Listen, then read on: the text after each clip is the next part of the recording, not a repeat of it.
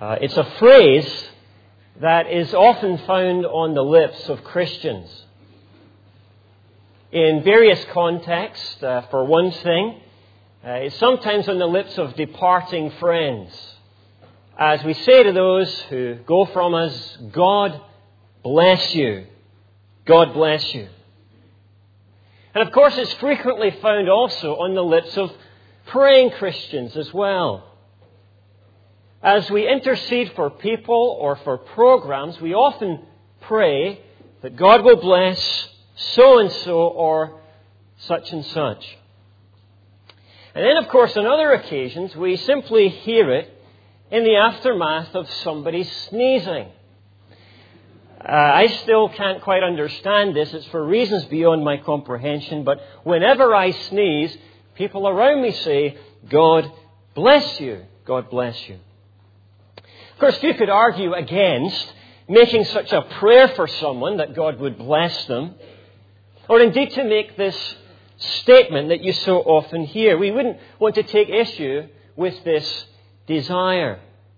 Nevertheless, it is a fascinating fact, as you scour the pages of the New Testament, the Gospels and Acts, the Epistles and Revelation, indeed, as you search the entire New Testament canon, that you do not find a single instance of an individual praying for someone else that God would bless so-and-so.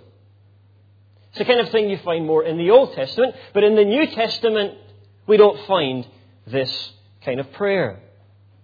And instead, what we discover is another striking emphasis. Not so much the prayer that God will bless us, but praise to God since He already has blessed us in the Lord Jesus Christ. And in no small measure, the Apostle Paul, writing to Christians in Ephesus, expounds at length on the blessings that God has given us in Christ. Indeed, he says that as Christians, we already have every spiritual blessing in Christ. It's not something we need to pray for. It is something to praise God for. Now, we learn about this in Ephesians chapter 1. And I invite you to turn to Ephesians chapter 1 with me this morning. And especially if you're a Christian today, I would wish to remind you, as Paul reminded the Ephesians, that whatever your physical blessings, you have every spiritual blessing in the Lord Jesus this morning. Hope to refocus your mind and refresh your spirit with these truths. It is Ephesians chapter 1, and we're reading from verse 3 to verse 14. Praise be to the God and Father of our Lord Jesus Christ, who has blessed us in the heavenly realms with every spiritual blessing in Christ. For He chose us in Him before the creation of the world to be holy and blameless in His sight. In love, He predestined us to be adopted as His sons through Jesus Christ in accordance with His pleasure and will, to the praise of His glorious grace, which He has freely given us in the one He loves.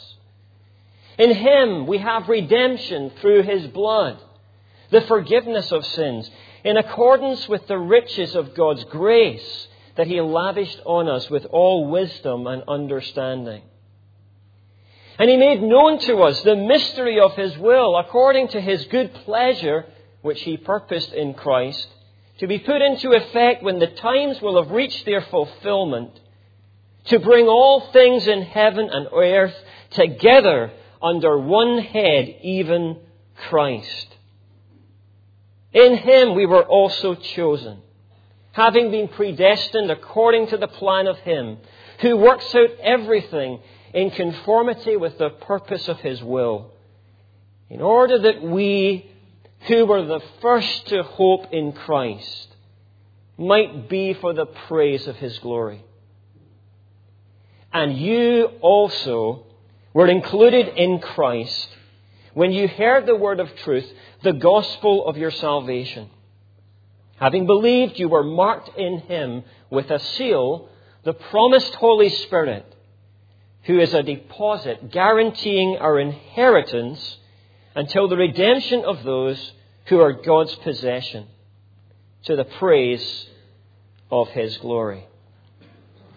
Amen. Now, I don't know if you've ever bought a product or seen a product advertised that is described on the selling package as out of this world. Out of this world. The experience, the product, is going to be out of this world. And often when this phrase is used, it's because it's perhaps a new product, and maybe the audience have nothing to compare this particular product with. It is of a completely different category and of a completely different nature to what they have otherwise experienced.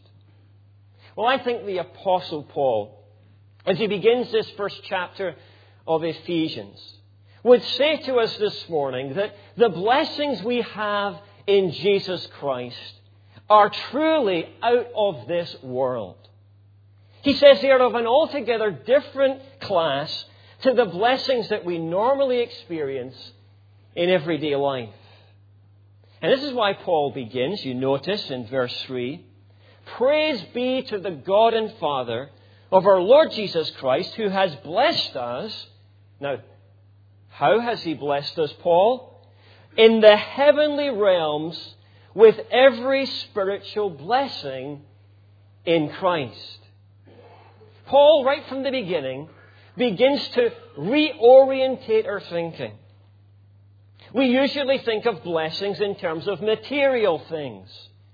Money and marriage and health and homes and cars and children. But Paul says, no, I'm speaking of spiritual, not material blessings. You need to change your perspective here.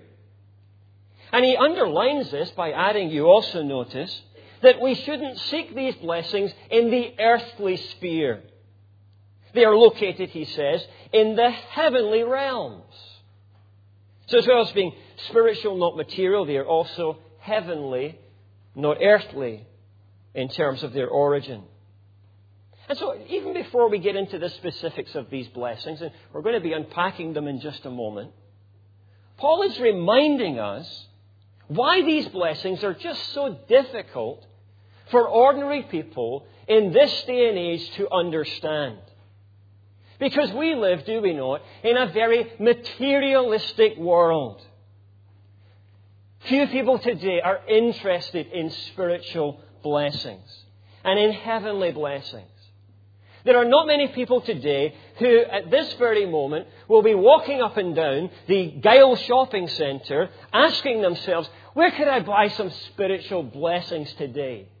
Where can I get my hands on these heavenly things of which Paul speaks about? No, they are saying, where is the mobile phone shop? And where is the clothes shop? Where can I buy and purchase my next holiday abroad? And so on. But spiritual blessings? And before we point the finger, let us remember that we too so easily fall into this earthbound perspective. And God would have us fix our eyes this morning, once again, on the spiritual blessings that we have in Christ in the heavenly realms.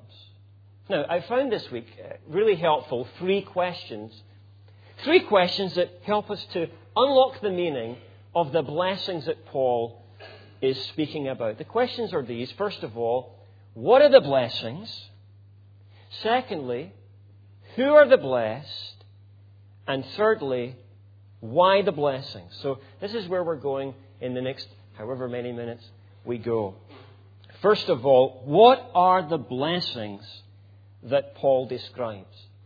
We know that in general terms they are spiritual and that they are located, as it were, in the heavenly realms. But what specifically are some of these blessings he's talking about? Well, notice three things that Paul mentions.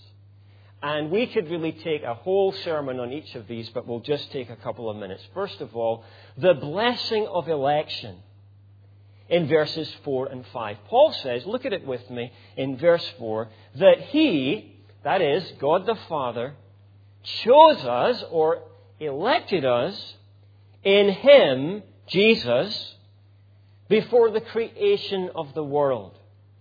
Now, this is at one level very straightforward, what Paul is saying.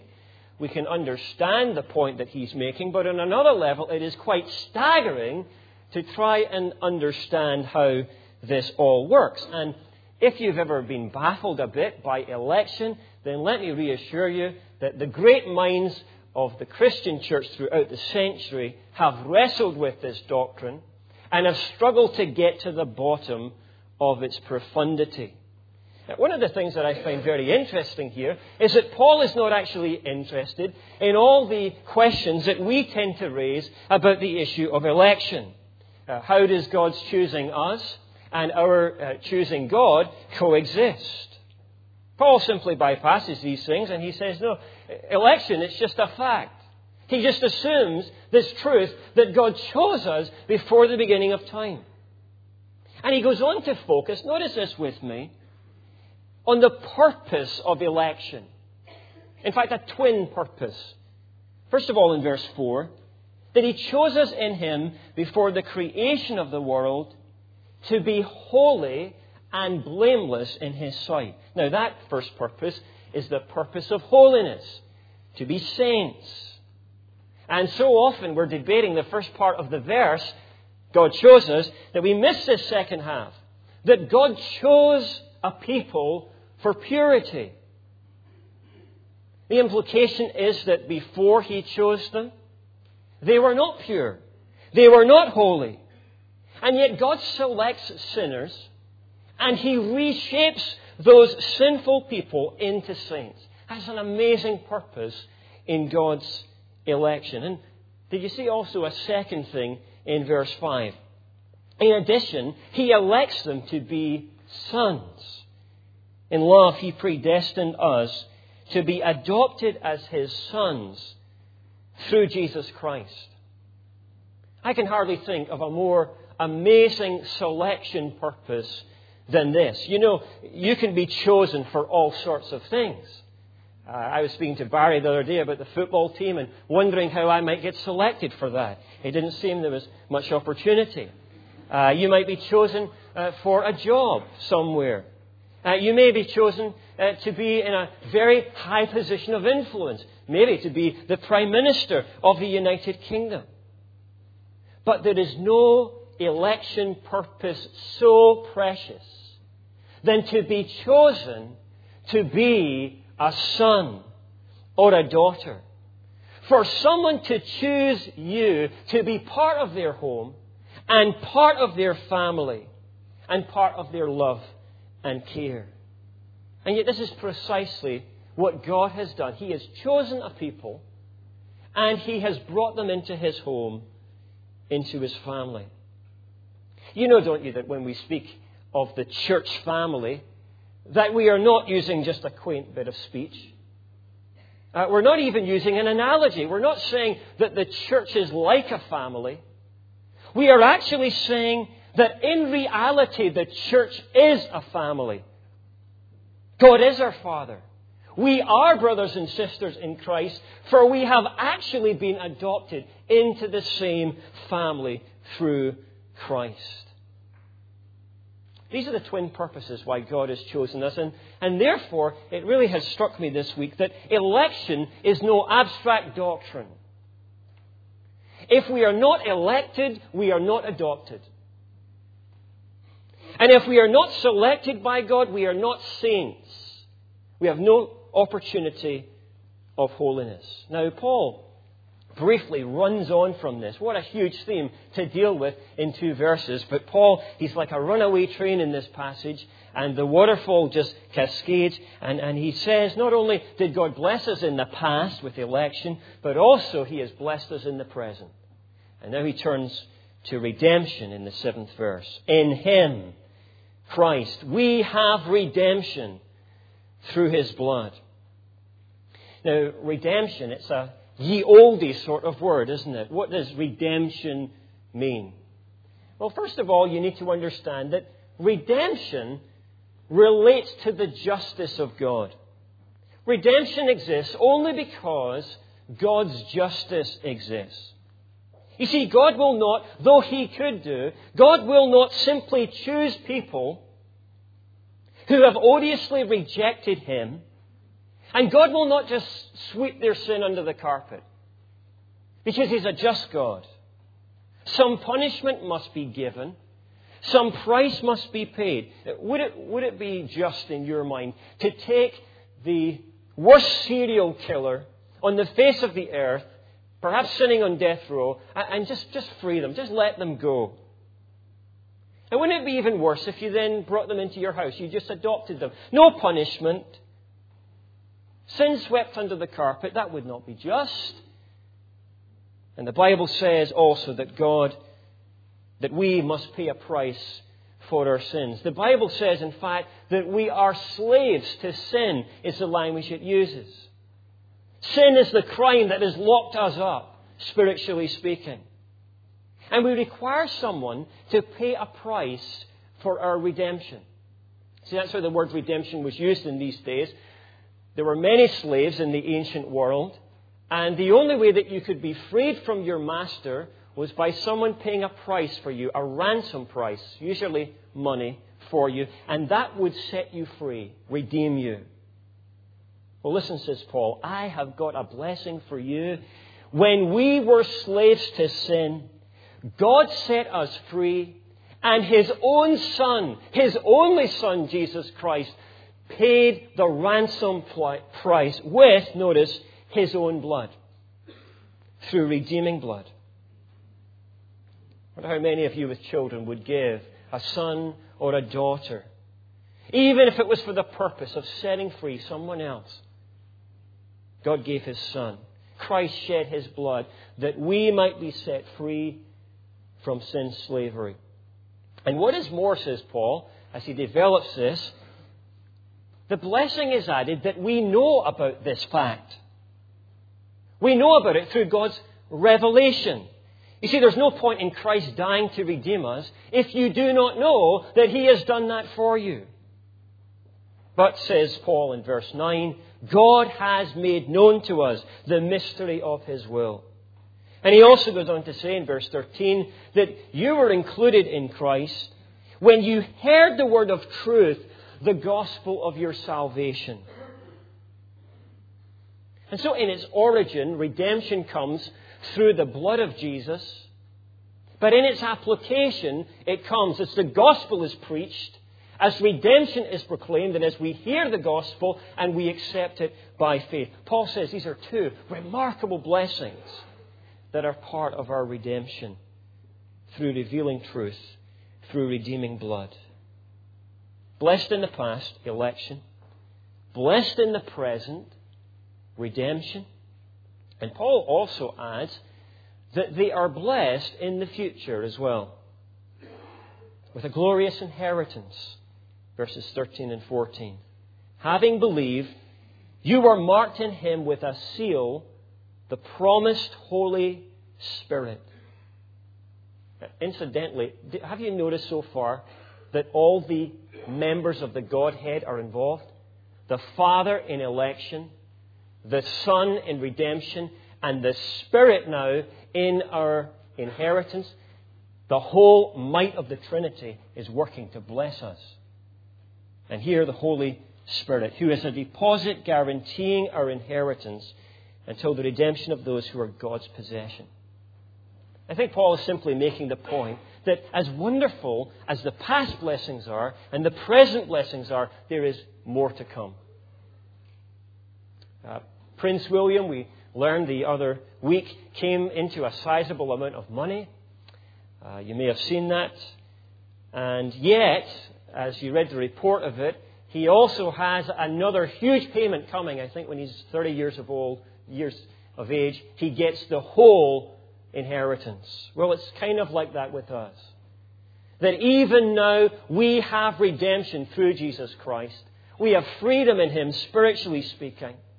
But there is a day that is coming. It's the day of redemption, when Jesus will come to physically and fully and finally redeem us. And Paul says that we already have abundant riches in Christ, but there are riches to inherit beyond our imagining when Christ returns. It's a very comprehensive blessing, is it not? Blessed in the past, blessed in the present, blessed in the future, blessed by the Father, blessed by the Son, and blessed by the Holy Spirit. And every spiritual blessing in Christ. Now, we could ponder this longer. This is the crux of what Paul does. He describes these blessings, but we need to move on to two other brief questions. First of all, who are the blessed? That's something that I would like to know, actually, after reading about all these wonderful blessings. Who are the blessed? Who are the people that actually qualify for these blessings? You've maybe known the experience when you're watching the budget once a year and the Chancellor comes on and he talks about a wonderful tax break that's going to be available, and he tells you how much money you're going to save every month, and you're jotting it all down, and then he gets to the end of it and you suddenly realize that you don't qualify because you're single and it's a marriage tax break or something like that. Well, Paul tells us who qualifies for every blessing in Christ. And he begins, I suppose, in the reverse way. He first of all starts talking about who's not disqualified. And first of all, he tells us that there is no ethnic disqualification when it comes to these blessings.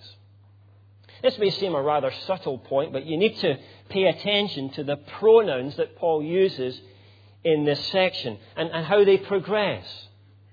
Did you notice, for example, in verses 3 to 11, that Paul uses the repeated term us? Us. For example, verse 3, who has blessed us in the heavenly realms. Verse 4, he chose us.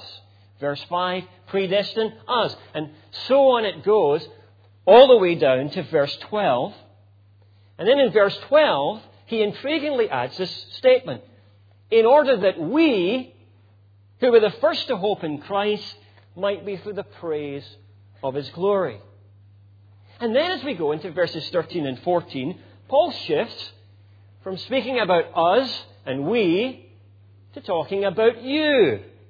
Did you notice that? And you were included in Christ when you heard the word of truth, the gospel of your salvation.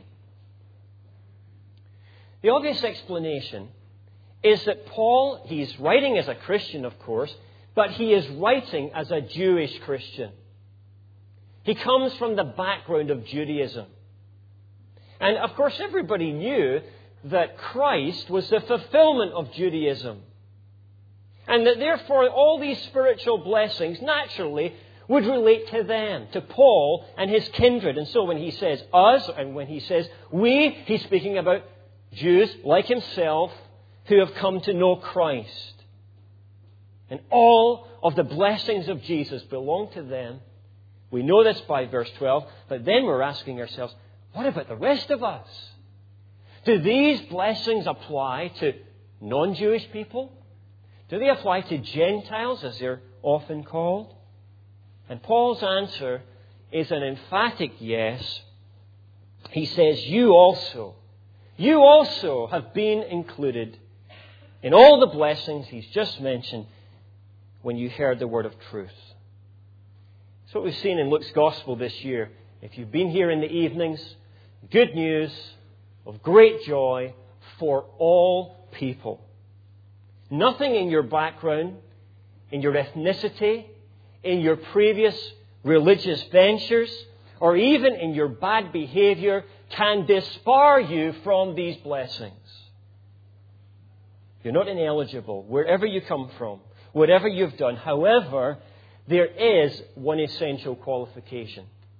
This is not an absolutely inclusivist message by any means, because Paul adds two little words that are absolutely critical to obtaining these blessings. And did you notice them in the passage repeatedly? In Christ. It comes in almost every verse. some reference to being in Christ. It is, verse 3, every spiritual blessing in Christ. We are adopted as His sons, verse 5, through Jesus Christ. It is in Him we have redemption, verse 7. Who is Him? In Christ, through His blood. In Him we were also chosen, verse 11. And you were included in Christ, Paul says in verse 13. You see, what matters entirely to Paul and to God is that you this morning are in Christ Jesus. That's all that matters this morning. It really does not matter that you are in church today. And it really does not matter whether or not outwardly and externally you are a religious person or in your mind a good person. The issue is this: are you in Christ? You say, what does that mean? Well, to be in Christ, it simply means to know Christ. To be in a living relationship with Him through faith in Christ. And when we trust in Jesus, the Bible says, we come into union with Christ, and all of the blessings that are for us in Him become ours. It's the one condition to receive all these blessings this morning. And this is why if you come here week by week, Sunday by Sunday, you will always hear something about Christ. We go on about Christ in this church because texts like this tell us that unless someone is in Christ, he is out with the saving work of God, without the blessings of God, and without hope, and without God in the world. And of course, if you live out with the sphere of the blessed life, you live in cursed territory, not just in this life, but in the life to come, in eternity, when we meet God, our judge. Are you in Christ today? If you have to think hard about that question, you are probably not in Christ. You don't need to think hard if I ask you, if you're married, are you in a relationship with your wife? Self-evident that you are. If you know God through Jesus Christ, you will know this morning because you're in a living, vital relationship with Him. And if you are not, then you can begin that relationship today. And these blessings can become yours. Now let me lastly touch on a beautiful point that Paul makes. We've touched on the what of the blessings and then the what and the who of the blessings. But thirdly, notice why the blessings. Paul really makes much of this issue. I think he understands human nature, the way that we tend to be. That usually, if we are made much of, if people bless us and give us lots of things, usually, by default, we get into thinking that we must be so good that we deserve the blessings. We must be worth it, to use the advert phrase. And Paul says that would be a false impression of why God has blessed you. Listen, it is not to make much of you, but to make much of Him. That's the ultimate purpose. Now, Paul says this in 3 different places. In verse 6, it comes like this: to the praise of His glorious grace. And in verse 12, in order that we who were the first to hope in Christ might be for the praise of His glory. And again in verse 14, just in case we've missed it twice before, Paul repeats, to the praise of His glory. And so what we need to understand is that the chief purpose of our being blessed by God with all of these wonderful treasures is so that we might in return praise God for every spiritual blessing that He has granted to us. The purpose is praise. Or to put it another way, if you have an ESV translation, I think it begins, blessed be the God our Father, who has blessed us. We are to bless the God who has blessed us.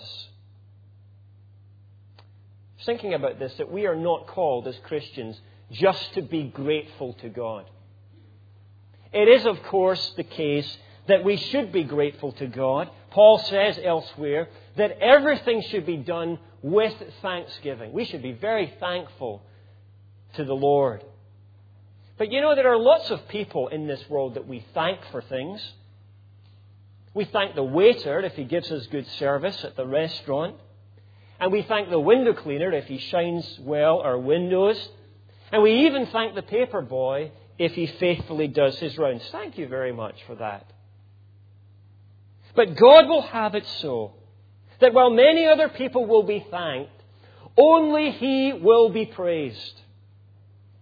He is so great, His blessings are so majestic, that we really must do better than a few mumbling, bumbling words whispered once a week as we gather here on a Sunday while we stand with our hands in our pockets.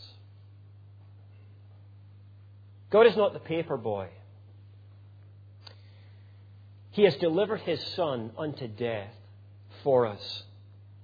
And when we realize this, like Paul, when we are absolutely staggered by this fact, our thanks transposes into praise.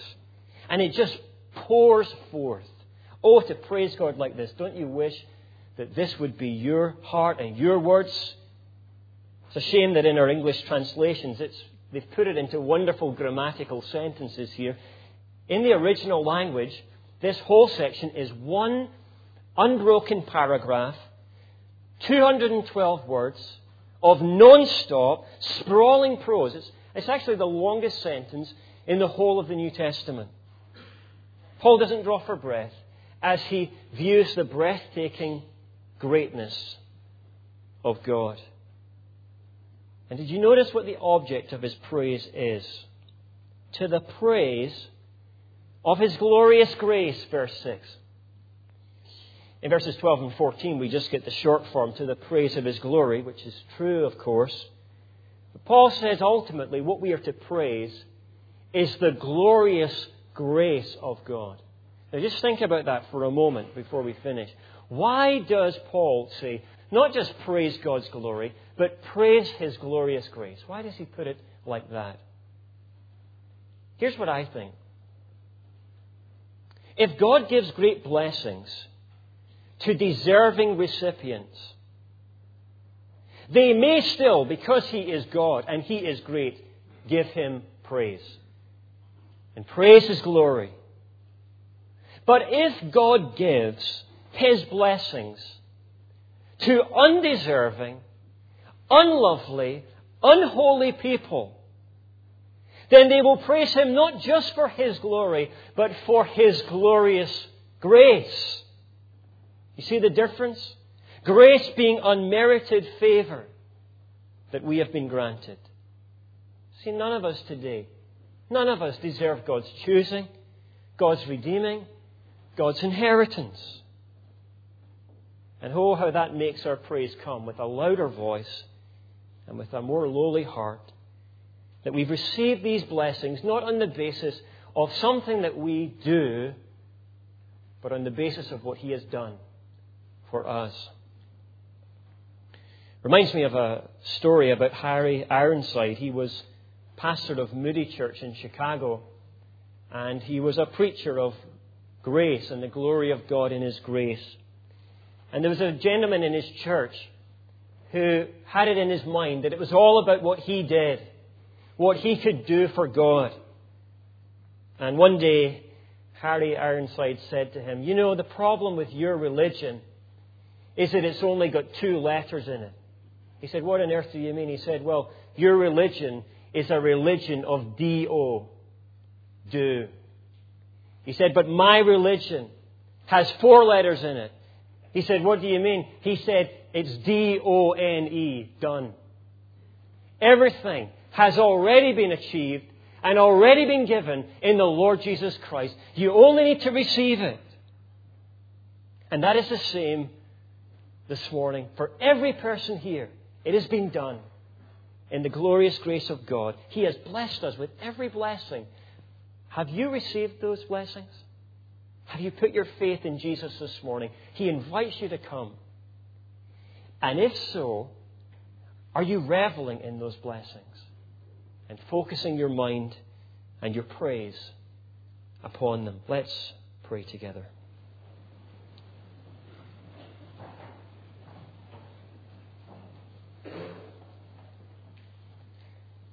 Father God, as we come and think about some of these themes, they really are so huge that it is hard for us to fully understand them. And Lord, even sometimes to respond in an appropriate way or to know how to respond. But we thank you, Lord, that you have called us here to praise as best we can. And so we pray that if we are your children, that you will constantly bring these blessings to mind, whatever our present situation otherwise is. And Lord, we ask this morning that if we do not know these blessings, that you will draw us to Christ, to the one who gave himself up for us all. And we ask that you would help us now as we would sing your praise. And as we would go into this week, help us to give our lives as living sacrifices unto you, to the praise of your glory.